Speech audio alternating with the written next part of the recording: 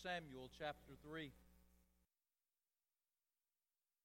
Sunday night we're in a sermon series on the life of David.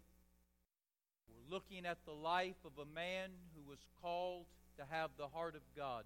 This was not what David thought of himself. This is not what others thought of David. This is God's statement concerning His servant. When God looked at David, He said, he's a man after my own heart. David was not perfect, but David was pliable. He was moldable. And every time he sinned, he paid for it. But he learned from that sin, and he carried on with the Lord. Tonight, the message is meekness, not weakness. 2 Samuel 3. Some interesting verses. Perhaps you've never read these verses or not paid a lot of attention to them when you did. And when Abner was returned to Hebron, 2 Samuel 3, verse 27, Joab took him aside in the gate to speak with him secretly and quietly. And there Joab stabbed him under the fifth rib, and Abner died. He was murdered by Joab to revenge the blood of Ashel, his brother. Afterward, when David heard it, he said, I and my kingdom are guiltless before the Lord forever from the blood of Abner, the son of Ner. Let it rest on the head of Joab and all of his father's house, and let there not fail from the house of Joab one that hath an issue, or that is a leper, or that leaneth on the staff, or that falleth on the sword, or lacketh bread.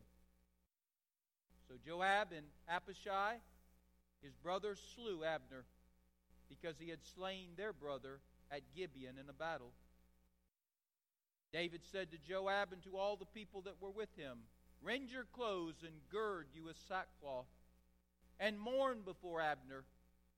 And King David himself followed after the entourage procession. And they buried Abner in Hebron. And the king lifted up his voice and wept at the grave of Abner, and all the people wept.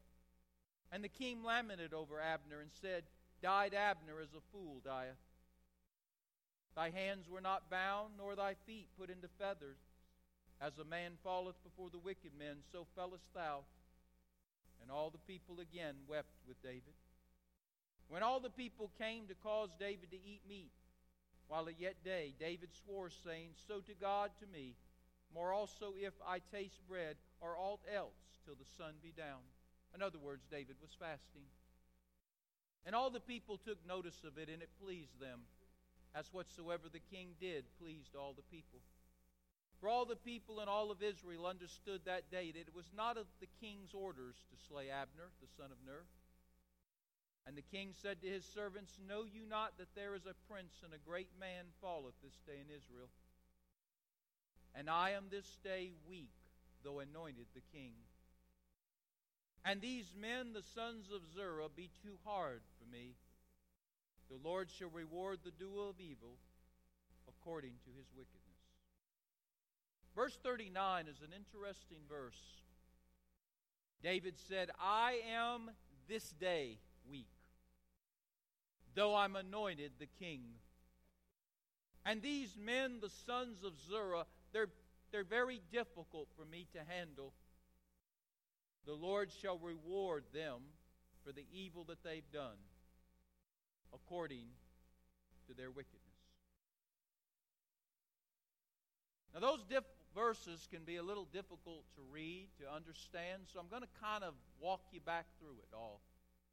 I want you to listen carefully. After King Saul died, David was crowned the king of Judah. Not the king of Israel, the king of Judah. The other tribes that made up the northern tribes, the tribes that made up what is called Israel, were still under the rule of King Saul's fourth son, Ishbosheth. For about 7 years, from the time that King Saul died until David would have the full possession of the entire kingdom, there was a civil war taking place. Now, David was much stronger than Ishbosheth, but nevertheless, the battles continued. As David is trying to gain control of Israel, Ishbosheth is trying to gain control of Judah. Finally, Abner. He is Ishbosheth's general. He decides to join David's army. Why does he do that? Well, after 7 years of civil war, he's ready for the war to end. He wants the bloodshed to stop. And so he comes to David, Abner comes to David, and he says, I am offering you my sword, I'm offering you my army, we would like to come over to your side. Now there's a problem here.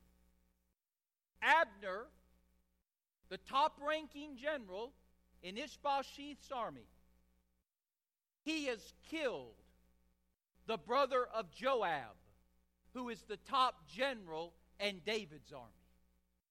Now, this death of Joab's brother in battle against Abner took place in war. And Abner did not want to kill him, but he kept pressing him, and so finally he had to kill him. But understand, it was in battle, it was in war. Now Joab is angry. He's angry that his brother was killed by Abner. He's also angry because Abner has come over and joined David's side.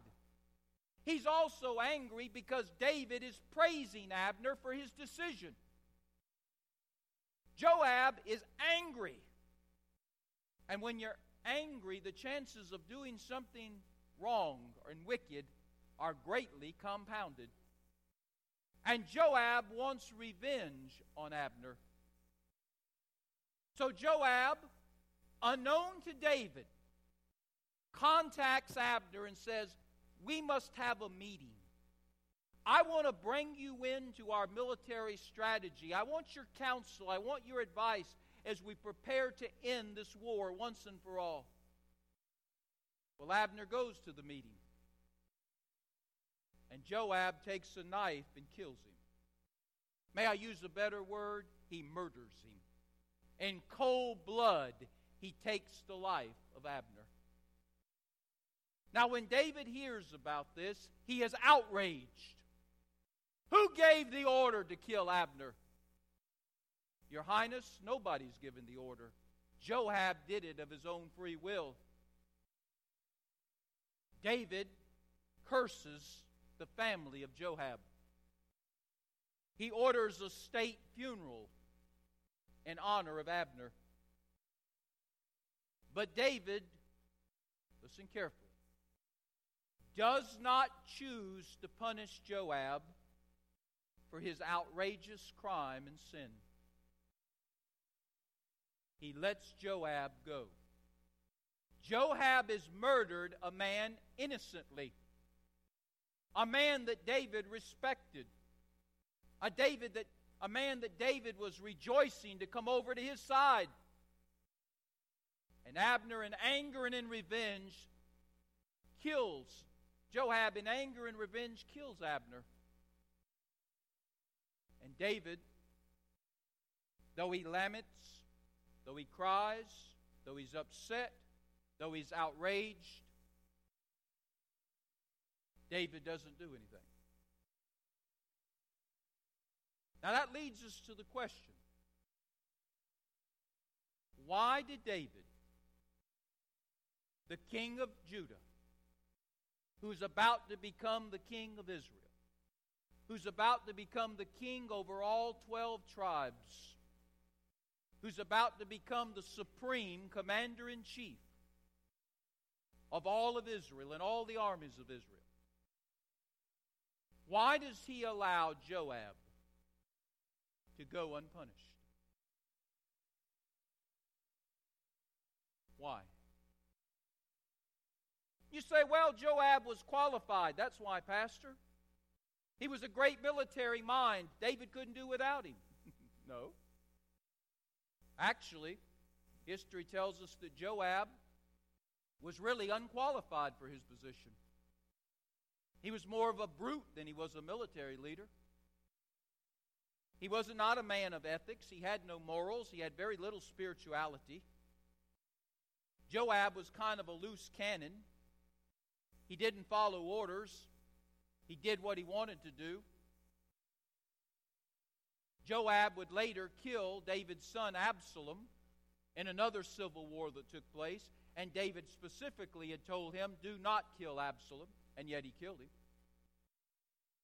David had also conveyed to Joab and to others that upon his death he wanted his son Solomon to become king. Joab understood that, and he defied David's orders. Created another civil war when David died briefly, as he backed another one of David's sons and tried to dispose of Solomon. What I'm trying to get you to see is Joab had a history, past, present, and later would be future, of being a defiant, difficult man who did what he wanted to do without regard for orders, not regard for the concerns of David. He just did what he wanted to do. He was a rebel. Why didn't David execute him? He had the legal right. He had the biblical right. Why did David let Joab live? To create more havoc later. You ready for the answer? I don't know. After much thought, after much consideration, after much prayer, I don't know the answer any more now than I did before I started preparing for this message.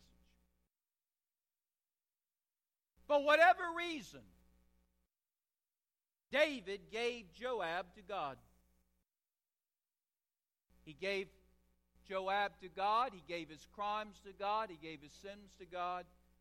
And he said, God, you take care of it.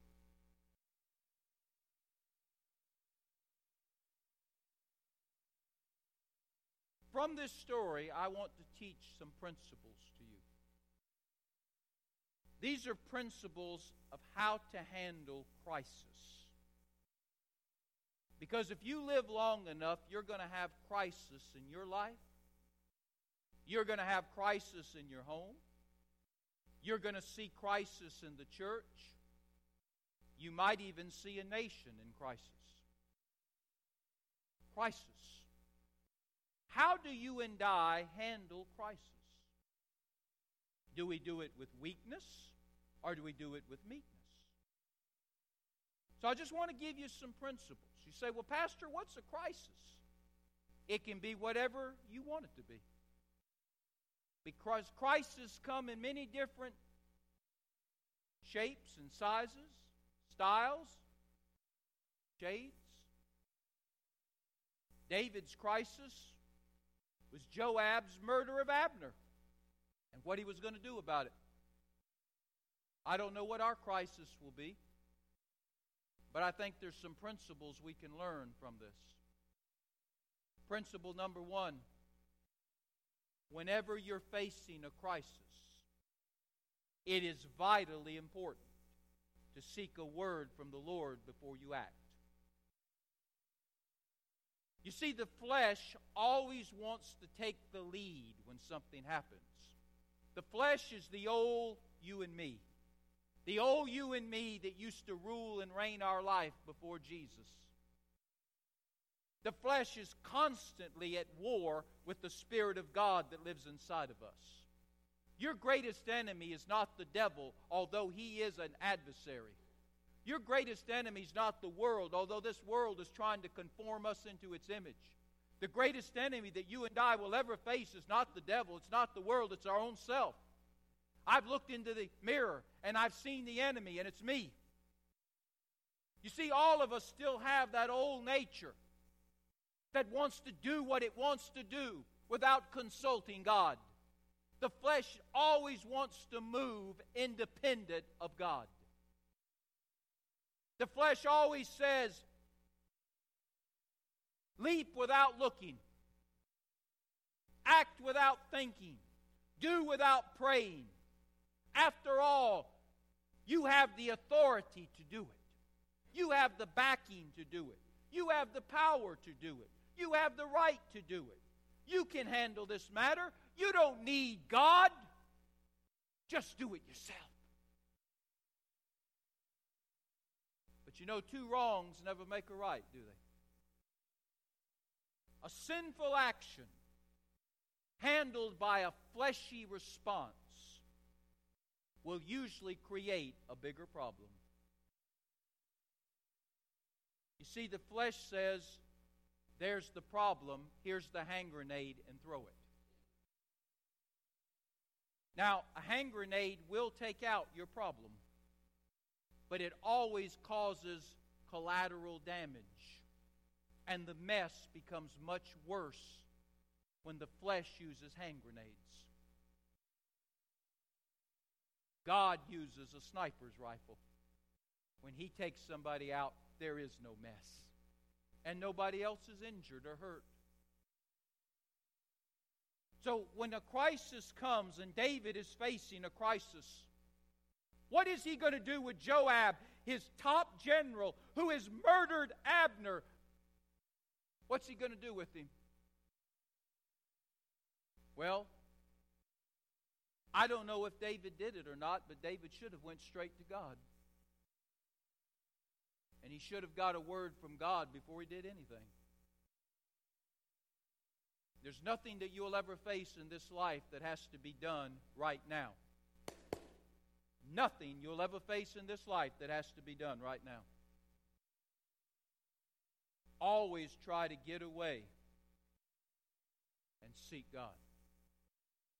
And don't do anything till you get a word from God what you're to do. Secondly, when God speaks to us in a crisis, after we've consulted Him, He will generally say one of three things, and however He chooses to communicate to us. He might say to us, you take the action now. I'm letting you handle this. You take care of it, and you take care of it now. He might say, I don't want you to do anything right now. I just want you to watch, stand back, and pray. I'll give you more leadership later. Do nothing now. Wait till later. Or thirdly, he might say, I don't want you to do anything at all. I'm going to take care of this. You keep your hands clean and you stay on top of the mountain. I'll deal with this myself. Those are the three things that God can tell us to do in a crisis. But you got to consult God so God can speak to you. Lord, here's my crisis. What do you want me to do? I'm waiting on a word from you, Lord. My son, I want you to act right now. I've given you the talents. I've given you the gifts. I'm giving you the courage. I'm giving you the strength. I'm asking you to do it, and I want you to do it now. My son, I want you to wait. I want you to stand back and just wait. Be quiet and be still. Watch and pray.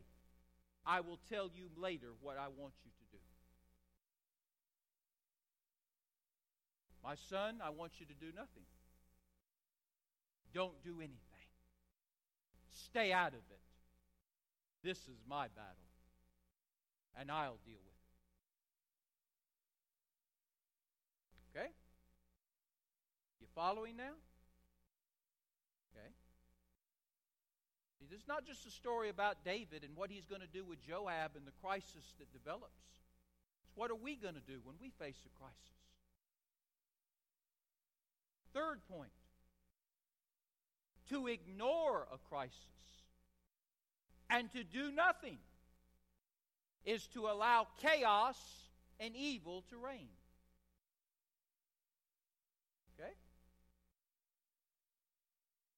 To simply see something going on that's a crisis and then choose to do nothing is to allow that crisis to create chaos and anarchy. It's to allow that crisis to bring evil forth.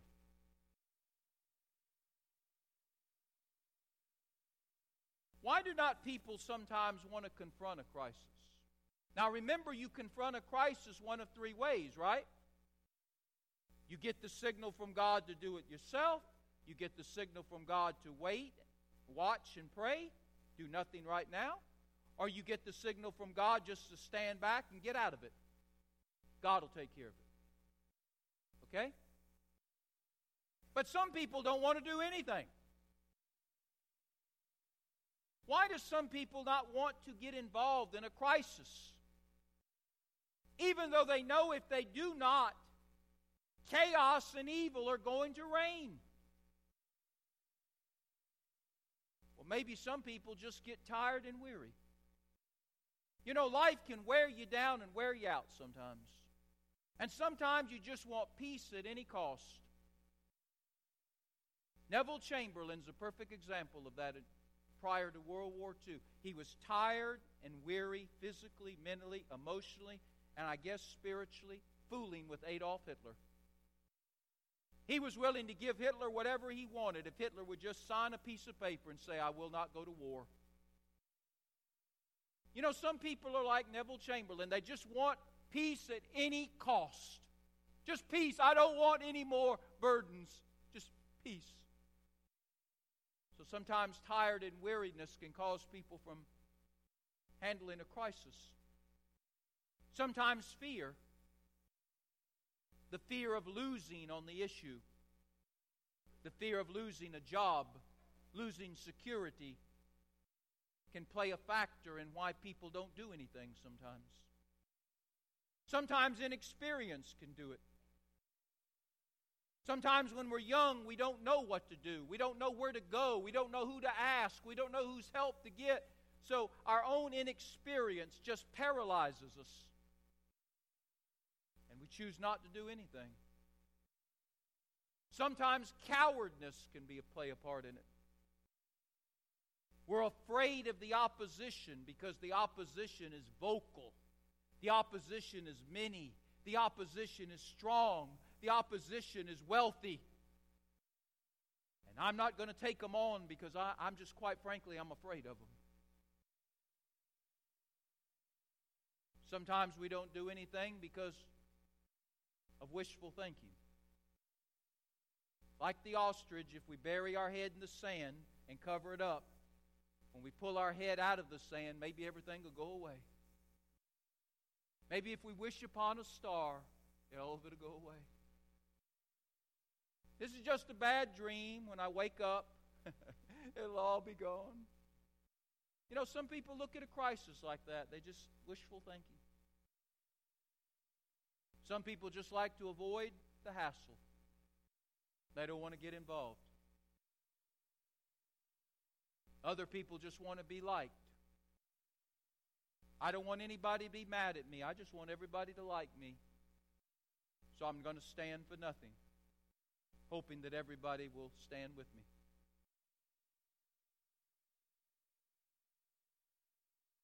When a crisis comes, you've got to do something. Are you listening to me? You got to do something. If you don't do anything, all you're doing is perpetuating chaos and the advancement of evil. You got to do something. But you can't do anything till you get a word from God. And God's word to you might be full speed ahead. Wait. Do nothing. Fourthly, We must prepare for a crisis at any time by walking with God all the time. It's too late to prepare for the hurricane when the hurricane's here. That's why we have a disaster relief team, and much of what they do is about readiness. You don't wait till the floodwaters up to your front door before you decide maybe I ought to call Norman.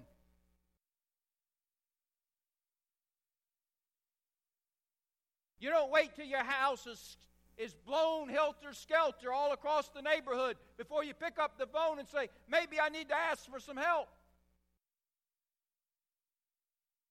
The way you prepare for what lies ahead is you ready yourself now. Because we don't know the future. Right now it might be smooth sailing, but tomorrow there might be crisis in your life. There might be crisis in your home. There might be crisis in this church.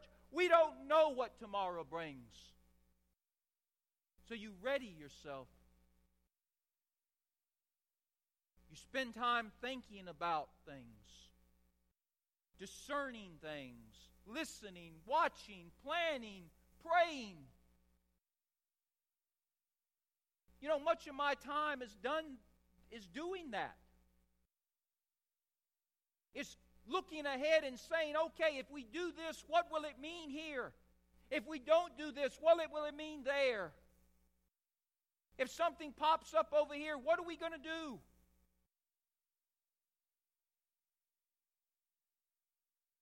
Constantly thinking about that. What would the devil do against Miles Road? If I was the devil, how would I attack our church?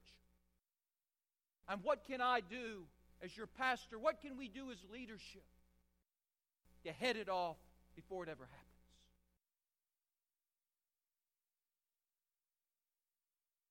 Those are just some principles. Now, I know some of you are still asking the question, was David weak? Did he just do nothing and let Joab run wild? Or was David meek? He went to God. He got a word from God. And God said, leave Joab alone. I'll deal with him in my own time, in my own way. Leave him alone. And David was doing what God said. What was it? David weak? I can't, I won't. Was he meek? I can and I will. Let God have it and deal with it. Well, again, I don't know. When we get to heaven, we can ask David, right?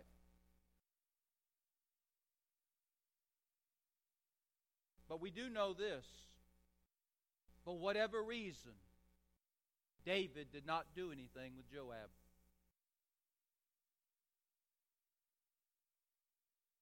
Later, God would deal with Joab. When Solomon took the throne, he executed a few people that should have been executed a long time ago. And Joab was one of them. You say, Pastor, you asked more questions than you answered in this sermon. I don't know if I did or didn't. You know, sometimes when you look back, it's easy sometimes to try to say, I would have done this or I would have done that. But I wasn't there and neither were you. I would have hoped that David went to the Lord and said, Lord, I've got a major problem here. My top general is assassinated. He's murdered another respected man that came over to our side. He did it in anger. He did it in revenge. He did it against my orders. What am I to do with him, Lord? Maybe the Lord said to David, I don't want you to do anything to him. As much as you might want to take his life right now, as much as you might want to prosecute him and put him in jail right now, as much as you might want to make a public spectacle of him for how he has defied your orders. You're the king. He defied your orders. Do nothing. Let me have Joab. I'll take care of him one day. And maybe that's what David did. I don't know. But the question really isn't about David as I close. It's about you and I. God in history will be David's judge. What about us? If you find yourself in a crisis, if this church finds itself in a crisis, what are we going to do? We're going to consult God and get a word from Him. We will not move till we get a word from God. When God speaks, we will act. What He has said to do is what we will do. And we will know what God will tell us to do because we're listening right now to God and we're walking with God right now. We're not going to wait till the crisis comes to walk with God. We're walking with God right now. We're constantly having conversation with Him and the relationship that we have with Him. We're in tune to what He wants us to do. And by the way, what He wants us to do in one crisis may not be the same thing He'll have us to do in the next. But we will get a word from God. We will respond to that word from God. We will do something. We will not allow something to go undone. And when it's all over, we will trust God to have done it His way. And have taken something that could have been disastrous and turned it into something that will be a blessing. Our heads are bowed and our eyes are closed.